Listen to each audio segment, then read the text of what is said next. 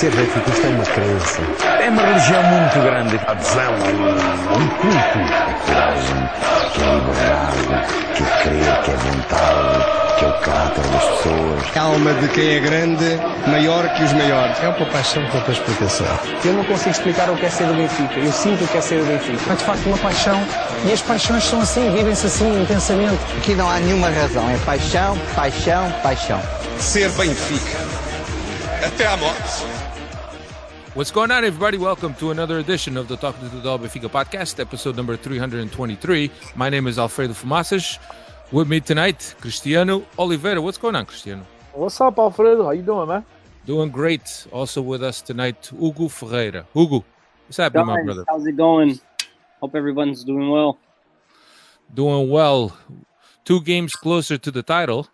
That's how well we're doing. But yeah, we'll get into that in a little bit. Before we do, Portimonense recap is what we're looking at, and also we'll look ahead to Rio Ave, which is a very important game that comes up this weekend for Benfica. So let's get right into this Portimonense. A lot of hype, a lot of buzz about this Portimonense game, especially because of the heavy connections to Porto, and we really thought that they were going to come to Estádio da Luz and really park 3, 4, 5 buses in front of their goal to try to frustrate us, but they did quite the opposite. Before we get into the game, though, let me give you the lineup. Nothing surprising here. Vlaco Dimos in goal. Almeida, Jardel, which came in for the for Dias, who was serving 1 game suspension. Ferro and Grimaldo, Florentino and Samaris, Pizzi, Rafa on the wing, Seferovic and Felix. So, Cristiano, I'll start with you. Were you surprised at all by Portimonense's posture, the way they came out, their attitude in this first half? Well, if you go back to last week's podcast, I called 4-0 victory, and we did win by 4 goals. Just want to throw that out there. But yeah, 100%, Alfredo. I think that they caught Benfica by surprise. You saw Benfica. There was a lot of nerves. The youngsters didn't cope with that pressure well. And to their credit, Portimonense came out and they played well. They created massive opportunities in front of goal. Benfica was very lucky not to go into the half down by multiple goals.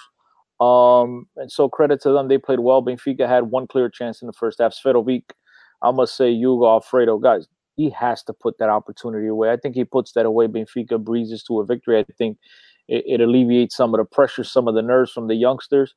He squanders that 1 breakaway, that opportunity, tries to chip the goalie. Unfortunately, didn't get enough on the chip. It was just a bad half of football for Benfica that didn't necessarily need to be that nerve-wracking. If Seferovic, I should say, put away the 1 opportunity he had early on.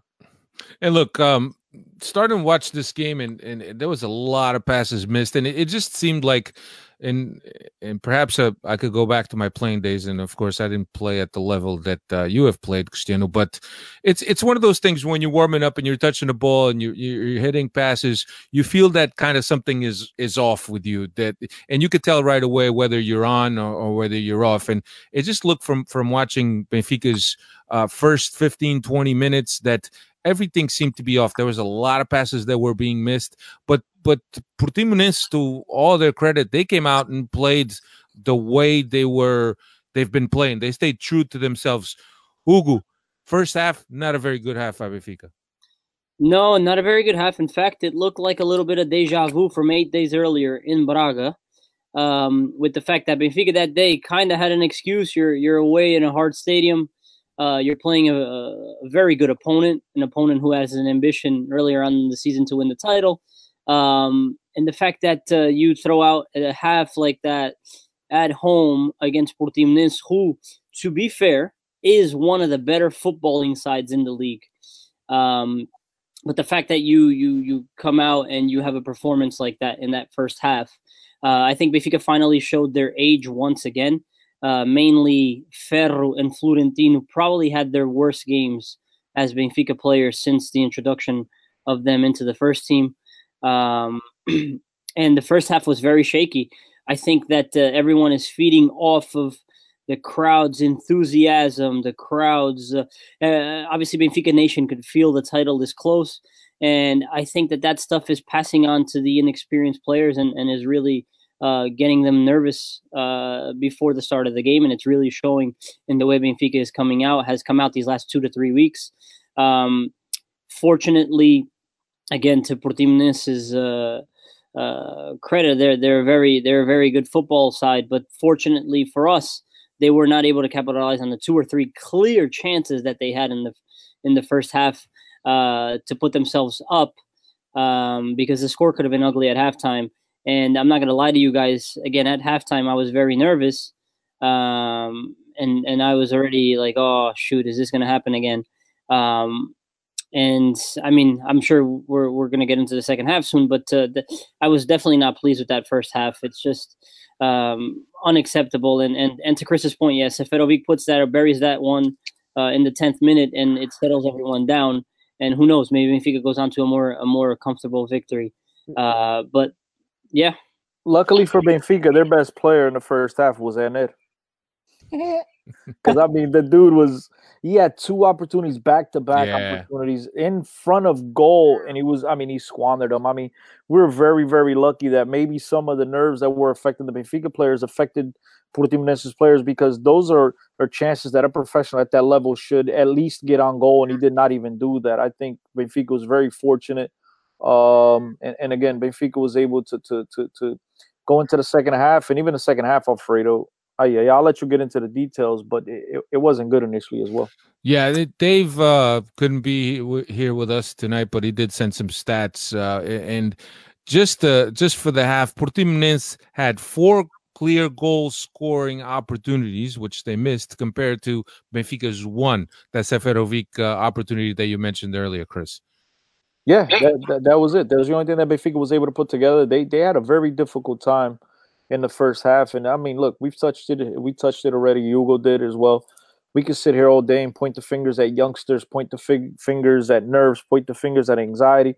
Fact of the matter is that it was not pretty, and Benfica was very fortunate, man. Once again, that Portimonense wasn't able to put some of those opportunities away, because I think we'd be sitting here right now, with a totally different tune had some of those opportunities been put away by Portimonense.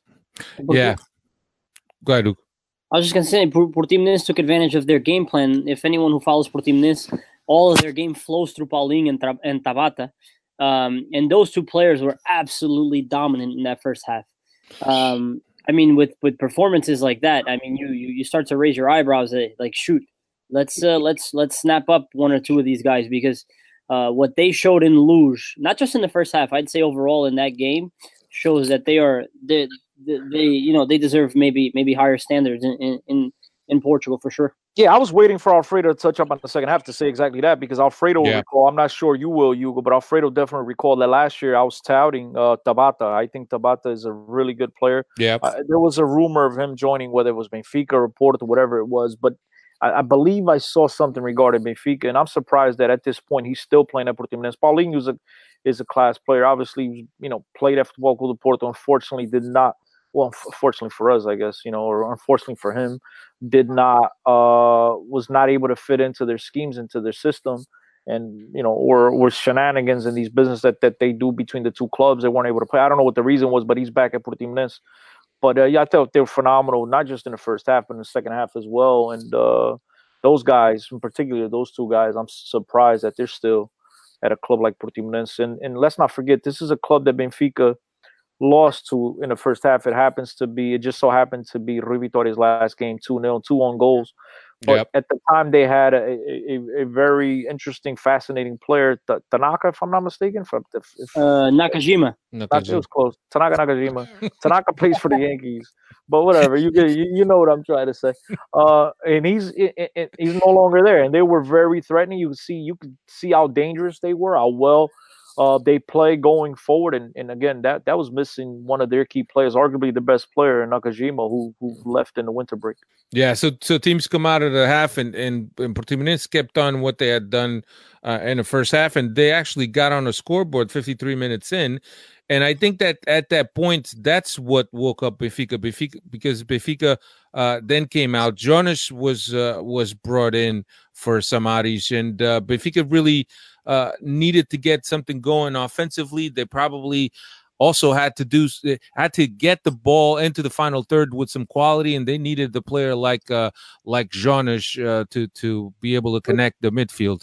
So Samaris sacrificed, and then we just got going. Rafa 62nd minute, then Rafa again in the 66th minute, and by that point, I think that the momentum carried the team. We ended up scoring 5 goals against this Portimonense team, which, when you look at the scoreline, the game wasn't as close as the scoreline, or wasn't as far away from each of the teams as the scoreline indicates. I think that there was a lot closer game than the 5-1 scoreline, and I think that it's just it's a little bit unjust for Portimonense, because they did very well. They came to Estádio da Luz, played Benfica eye to eye, and Benfica is fortunate to not come away with this game with a defeat, because if you guys recall, not only were the misses by them, but also Vlaco Dimos made a couple very good close-range saves that kept Benfica and the scoreline at zeros in that first half. Yeah, look, a couple of things. First of all, Jonas, I love Jonas, but I don't think he is what got the team going. I think what got the team going was Tabata's goal. I think that's what really, calmed Benfica down a little bit, and they kind of had to push through and fight through, and they had to get their composure, because they knew at that point, a draw, they had to climb a very high mountain just to get a draw, I should say. Now, I totally agree with you, Alfredo. I think the scoreline does not really tell you the story of the game. I think the game was nowhere as open or Benfica played, or anywhere near the level that you anticipate a 5-1 result so I think it was totally different than totally different storyline. But I think Jonas comes in and he gives Benfica another outlet. But Tabata, with that goal, I thought that at that time, myself, everyone in the stadium kind of like shit their pants. I thought everyone shit their pants, and I thought that, again, I love Vlaco Dimos for his own Benfica, but he could have done a lot more. I think he hesitated. He came out and he kind of like stood his ground rather than dive for the ball, make a play on the ball. I thought that he could have done a little bit better, but just Hugo. No, I was just actually going to add. Obviously, look, there's not much to say. You guys have pretty much covered it all. Portimonense's first goal was actually what woke us up. Everybody knows that. I was going to touch a little bit on the substitution to bring in Jonas, which obviously had to be done. I thought initially that the sacrifice player was going to be I'll go to the name.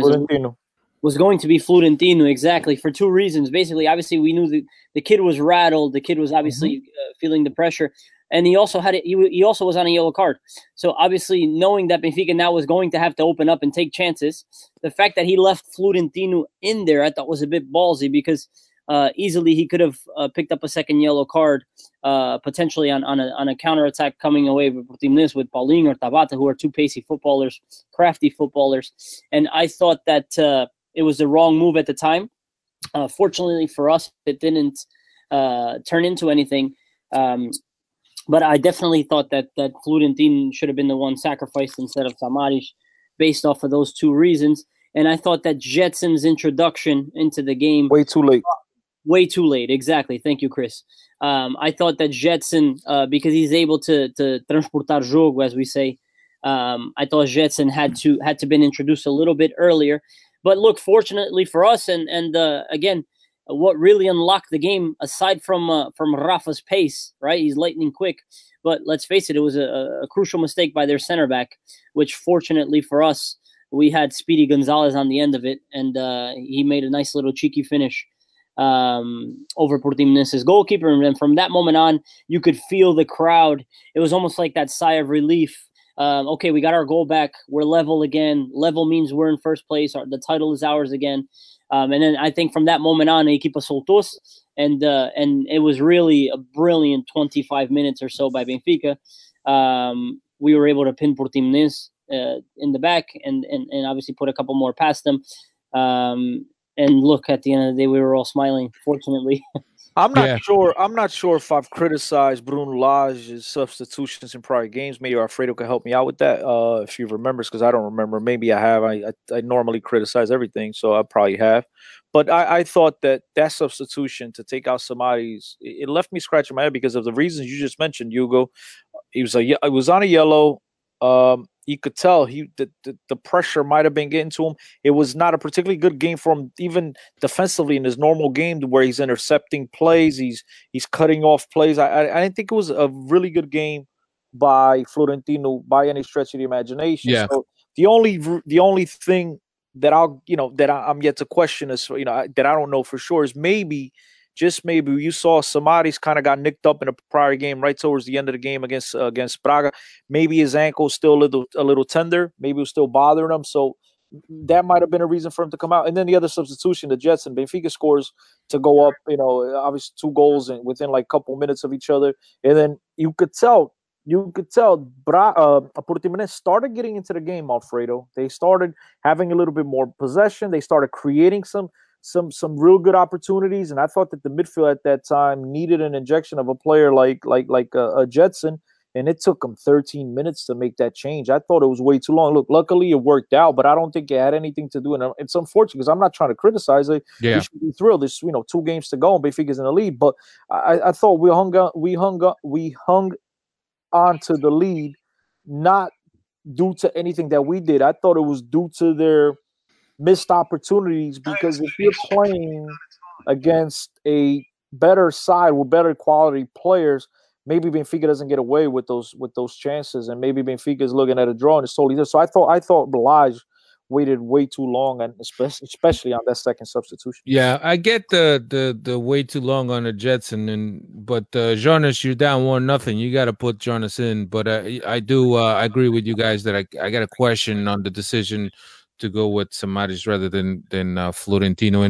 And Cristiano, this was a topic that we brought up in our Time Added On video show that we do once a week about the youngsters getting rattled. And from what I've seen from Florentino and what he's done so far at Benfica, and from the time that I've seen him, he just seems like a very calm and collected player, right? That knows where he is at all times, has the presence. But in this game, we saw him make some mistakes, like that mistake at the end line that created one of the chances for Portimonense. That was just, it was just a rookie mistake for me. Yeah, and look, before I answer that, just if you haven't heard of Time Added On, do yourselves the favor and check it out. Google it. Google it on Twitter. YouTube it. Absolutely. It's really interesting, and I'd love to get your feedback. I'd love to hear your thoughts. So please go ahead and check that out. As far as Florentino, yeah, I mean, it wasn't the prototypical game that we've gotten accustomed to seeing the youngster so far play in his early career at Benfica. This is a guy that, as I mentioned to you, Alfredo, and I'm pretty sure I brought it up here on the podcast when I first saw him play, and I was surprised as to how composed he was, and he looked like the guy had been through these battles, and it looked like he didn't get rattled pretty easily. And I spoke to someone inside Benfica, and they told me, look, bro, this is what we prep these kids. We breed these kids from very young age to get to this level. Every single game they play at Benfica is under pressure. So when they get to the main team, I'm not really surprised that they just adjust and move on, like as if they were, as if they've been involved in the first team since day one. And for the first time, he showed some cracks in the chink. I think he had the guy had a terrible game, to be brutally honest. Didn't do much with the ball at his feet. I questioned a lot in this game. Most of his passes are sideways or backwards. It really doesn't do anything going forward. So I'm gonna give him a pass due to nerves, due to ginormity of the game. Obviously, playing in front of 60,000 fans at the start to lose with so much on the line maybe affected him. These guys are him and Ferro. You're talking about along with Ruben Diaz and the other guys on the team, but those two, they're the youngest guys on the team, and youngest meaning time, least amount of time on Benfica, because obviously Jota and João Felix are younger, but you know what I'm saying. Youngest guys on the team with the least amount of time on the main squad. And these guys are diehard Benfiquistas. We know these guys have been Benfiquistas since day one, and maybe this is starting to affect them a little bit. Yeah, Hugo, what's your take on the young kids and the pressure down the stretch, seeing the outpour of support, the bus chegadas ao autocarro, as partidas ao autocarro. Do you think this affects the young kids? Absolutely, it does. And I think it's a job that needs to start during the week leading up to the game. You need to have that psychological conversation with them, whether it's somebody in the club that just manages that side of the training, or whether it's Brun Lage that brings them in and really tries to calm them down.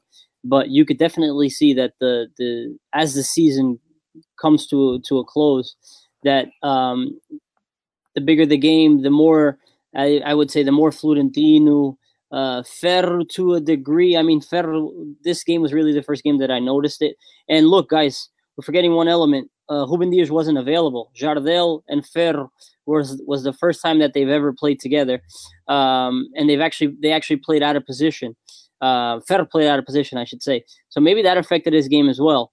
But yeah, look, they're definitely feeling the pressure. But it's up to, like I said, Brun Lage and the leaders in that locker room, mainly Jean or Salve, usually the guys that are more experienced, to take these kids under their wing. Because let's face it, they're going through this now. It's only going to make them better in the long run, and it's an essential part of their growth as footballers and their growth as Benfica players to learn to cope with these pressure moments. Because again, when you're playing for a big club, every game needs to be treated almost like a pressure moment. So then when you are facing must wins, you're not fazed by it at all. When you are going into ambience with 60, 70, 80,000 people, you're it's just another day in the park for them. Yeah, no, absolutely. So before we move on to this game, I just want to throw a couple stats that they've put here together. It was Rafa's third 2-goal game in the league this season, which brings up his total to 15. That's third best in the league, and that's a career best. Seferovic scored 2 more goals, bringing his total to a league-leading 21. 2 more ahead of Bruno Fernandes, if you're looking to see how that stands right now. His 5th 2-goal game in the league this season. And Cristiano, I don't think that Seferovic, beyond his wildest dreams, probably thought that he was going to have the season that he's had so far. Yeah, I seriously doubt he did. His new baby mama did. His mama did. I don't think anyone. I think anyone that tells you they expected this from him back in August would be absolutely lying. But nonetheless, he's had a spectacular season. Yes, he does miss too many opportunities, too many chippies that we would appreciate if he'd put them away earlier, because he's going to wind up giving us a heart attack just like they did to Pietra when Rafa scored a goal to tie the game this weekend. He's just not a natural finisher, and it shows. Again, because for him to bury 1 or 2, he needs to miss 12, 13. I'm surprised he got his wife pregnant.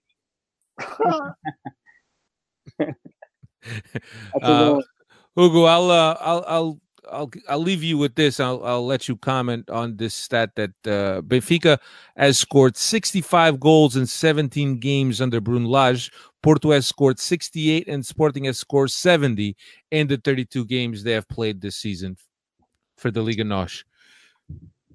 Yeah, no, it's a credit to Lage and his style of play. Look, Lage, if you remember his first couple press conferences when he took over the club, he indicated right away, number one, that he was going to make a tactical change, right, from Rui Vitória's 4-3-3 system to a 4-4-2 system, which he was already playing in the B team. So right then and there, he indicated that he was going to make a tactical switch. And then if you pay attention, his 4-4-2 is a very offensive 4-4-2, where obviously the fullbacks are actively participating in play at all times, at all moments. There isn't moments where he tells a fullback, hey, you don't have leverage to go up. So automatically that turns that 4-4. It's a very offensive 4-4-2. So am I surprised that in 17 games we've scored, Alfred, what did you say, 65. Yeah, I'm surprised at those numbers. Those numbers, I don't think any of us expected those numbers.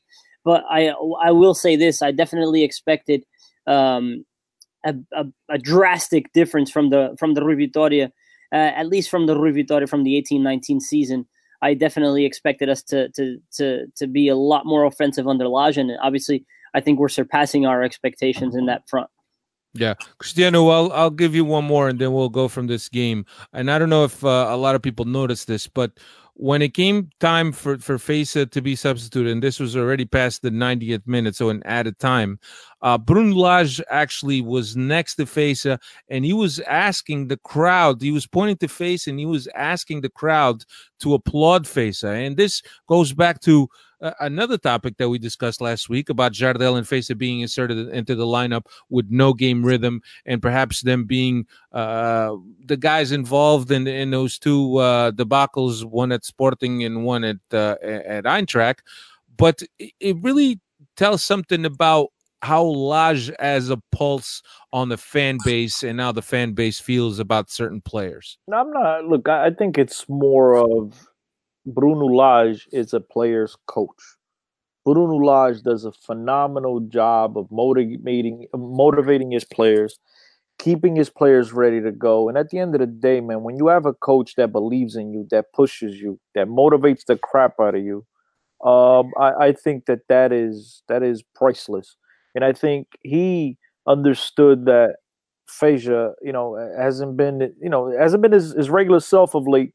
And I think encouraging the fans to clap and stuff like that, I think it has more to do with the player than it had to do with the pulse of the fans, Alfredo. I think it was more for motivational purposes. And one thing we can never question is his ability to motivate players, because we know this guy's been phenomenal in that end. I mean, think about it. The guy was able to motivate Adel Taarabt to get in shape, so much so that the guy's part of his 18 every week. Yeah. No, absolutely. And I agree with you with him being players coach. He motivated this guy to be a professional. So, I mean, if that doesn't tell you enough about Bruno Lage, I don't know what does. Yeah, no, absolutely. So moving on, and now we have Rio Ave will travel up north to play Rio Ave this Sunday, 8 p.m. local. Rio Ave currently stands 7th place, 11 wins, 9 ties, 12 losses. At home, 5 wins, 6 ties, 5 losses. And of course, Rio Ave, aside from not dropping down on the table, they don't really have a lot to play for. They're too far from the European spots, but sit comfortably in 7th place. Let's not forget that this Rio Ave team, which was a team in a game that we kind of when we looked at the roadmap of what was left for Benfica, we pointed out this to be a very hard game. Every time Benfica travels up north, there's always a hard game. But now the importance is this game became even more. I don't want to say the importance, but maybe the awareness by Benfica became a little bit more important as Rio Ave was able to steal 2 points away from Porto when Porto traveled to Rio Ave to play them I think a couple weeks ago. So look, Alfred, I don't think it became more important. I think the game was going to be crucial regardless. Benfica needed to go out there. Benfica needed to win the game. Now they have the luxury of actually walking away with a draw and go home against Santa Clara and trying to finish up the title Reconquista at home. I think that's the luxury that Benfica had, because I mean, to say that it became more important. More awareness. I think the team became more. I think more aware of Rio Ave's potential, right? Due to the fact that they were able to tie Futebol Clube do Porto at home when they were down 2-0 in the first half, and then they came back and turned things around when no one expected them to do so. When everyone pretty much had packed it in, and they came back and stole 2 points from Futebol Clube do Porto, and through this title challenge by Futebol do Porto, threw it up for grabs. I think they showed everybody that they're a quality club and that they could play against anyone, in particular at home. And so I think Benfica is going to look at this game with a little bit more caution, or going to approach it with a little bit more caution. But at the end of the day, Benfica needs to go out there, play their football, come away with the 3 points no matter what.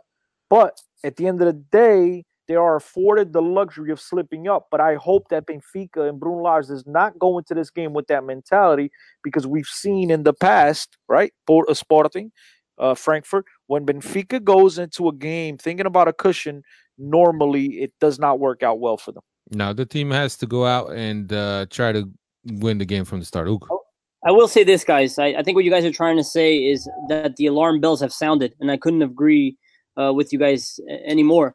I will say this: Vila do Conde is traditionally, at least for me, and I'm sure you guys will agree, always one of my most feared away games because number one, Rio Ave is usually one of those teams that is usually fighting for a European spot. This year didn't quite turn out as well for them, but they have very good footballers. Look, Coentrão is going to be back for that game, right? He'll be playing with a chip on his shoulder because it's against Benfica. Filipe Augusto as well probably has something to prove to Benfica.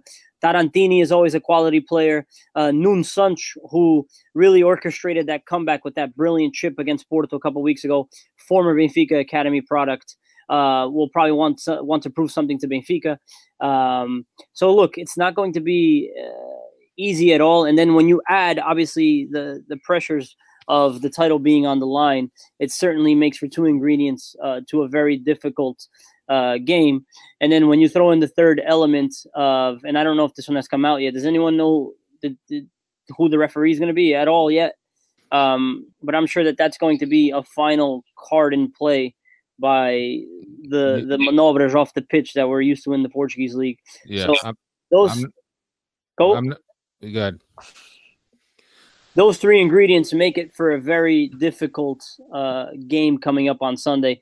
I just hope that Benfica is able to come out feeling a little bit less pressure. I don't know if that's going to be possible, but I hope that the players can be more relaxed with these two experiences that they just lived the last couple of weeks and can settle into the first half a lot quicker.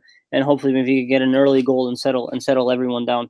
Don't forget they got the kidnapper as well back there in the back four, Ruben Smith, former Sporting guy. You know he's going to want to Será que ele vem armado com as pistolas para o jogo? He might kidnap Rafa or something. That's the thing that's scary. Maybe he goes into the hotel room the night before and kidnaps a couple of Benfica players because we know he has a track record of doing that. I can't believe track record. He does. I can't believe that Ball in these newspapers give this guy the front cover. We're talking about a guy who willingly, with a gun, kidnap people, force them into their house, and now they're treating this guy as a victim. I mean, it's pathetic what's going on in Portuguese media, but we've all known that for a while. Até o macaco lhe vem trazer a pistola.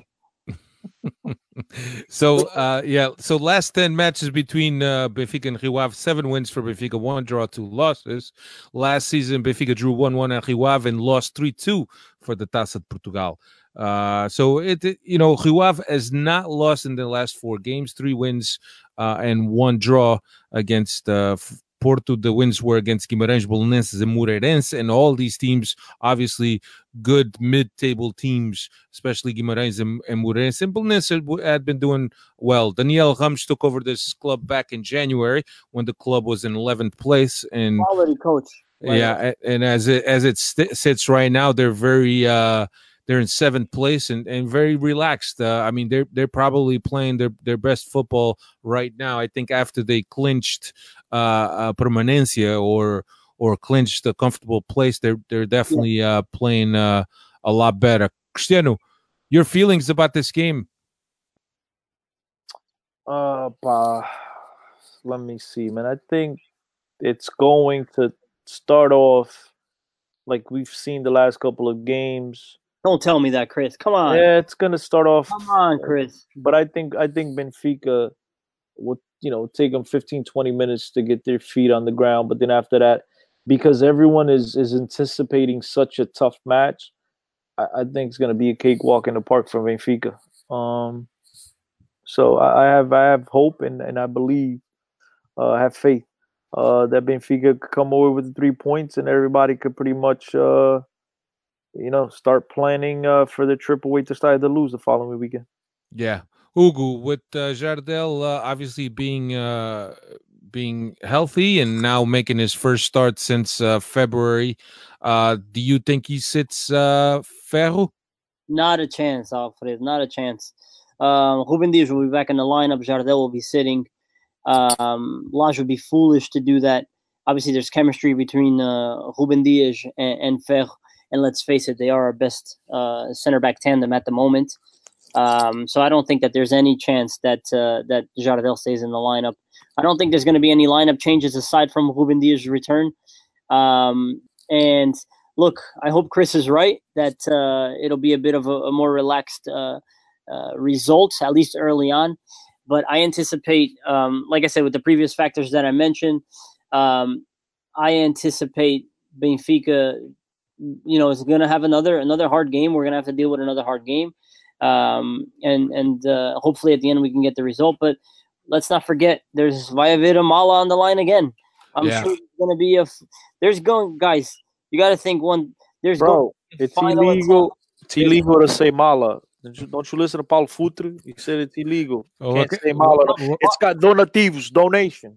Paulo Futre is actually the one who states that should be legal. And he can't talk about it no more because the police said they'll charge him because he's involved in cigar. So it's called donations. No doubt in my mind, there'll be some donations on the line for Rio Ave.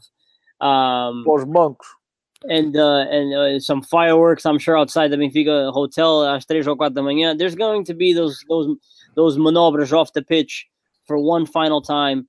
It's a traditional, difficult away game, and I think these guys are going to be seeing it as almost the final straw to try to take this from Benfica. So we just have to be cautious of that and get a result. I hope it's another game like the previous one that we just played at the start to lose. Obviously, not just the scoreline, but a game with no refereeing controversies, clean game. I hope that's what I fear.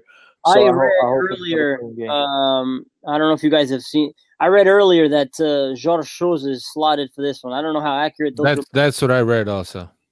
So if it's Jorge Sousa, that leaves me a bit nervous. I'm not going to lie. He is one of our better refs, to give the guy credit, but I mean there is those Porto ties that one can't hide away from. Yeah, no doubt that this is the final opportunity that Porto will have to make some kind of background impact, if you will, or influence this game in one way or another. This is the last chance for Porto because I don't think they're going to be able to do anything at the last game with Santa Clara at Estádio da Luz, especially because Santa Clara, there's also some ties to Benfica. And I'm not saying that they're going to lay down and they're going to give Benfica the result, but I think that Porto probably sees this game, especially up north, as the last opportunity that they have to be able to influence, if you will, the result or the outcome or even the circumstances before the game. So, yeah, I couldn't agree more. Let's see. Let's just hope to Chris's point. Let's just hope it's a clean game, whatever the outcome is. And again, as you guys alluded to earlier, we have a cushion that we can walk away with a point and bring this thing back home to seal it at home. And I think that's massive. That should relax. The thing with that's been frustrating me a little bit is that should be relaxing the players. And it's almost like it's making them even more nervous, which is a bit of a surprise for me.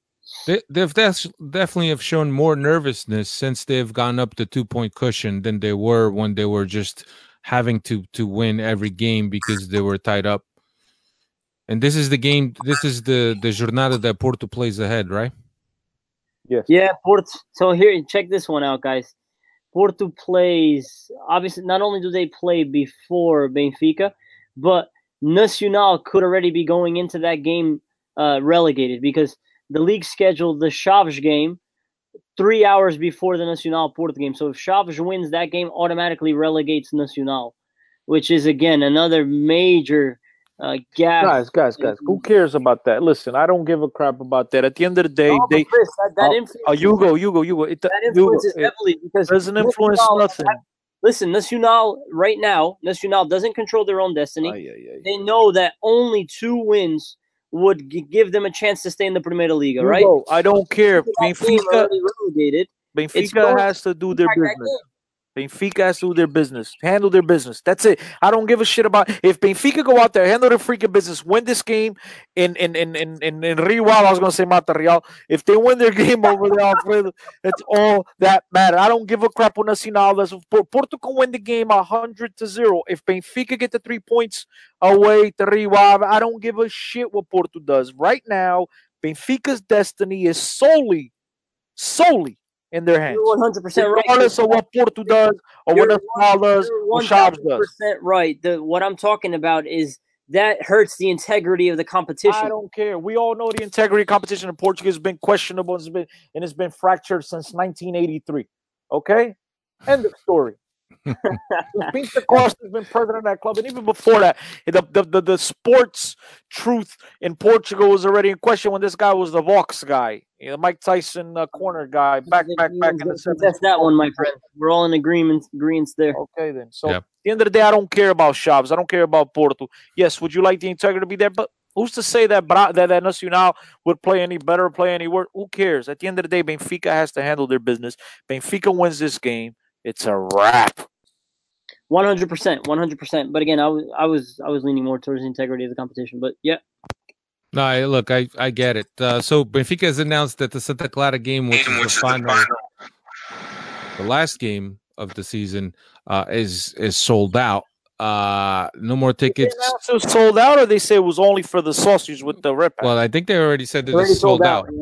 Oh, it is? I didn't see. Okay. Yeah, but they were given priority to the Sócios and Red Pass. Obviously, Red Pass, if you have a Red Pass, your tickets are already confirmed because you've already paid for that ticket with your Red Pass subscription.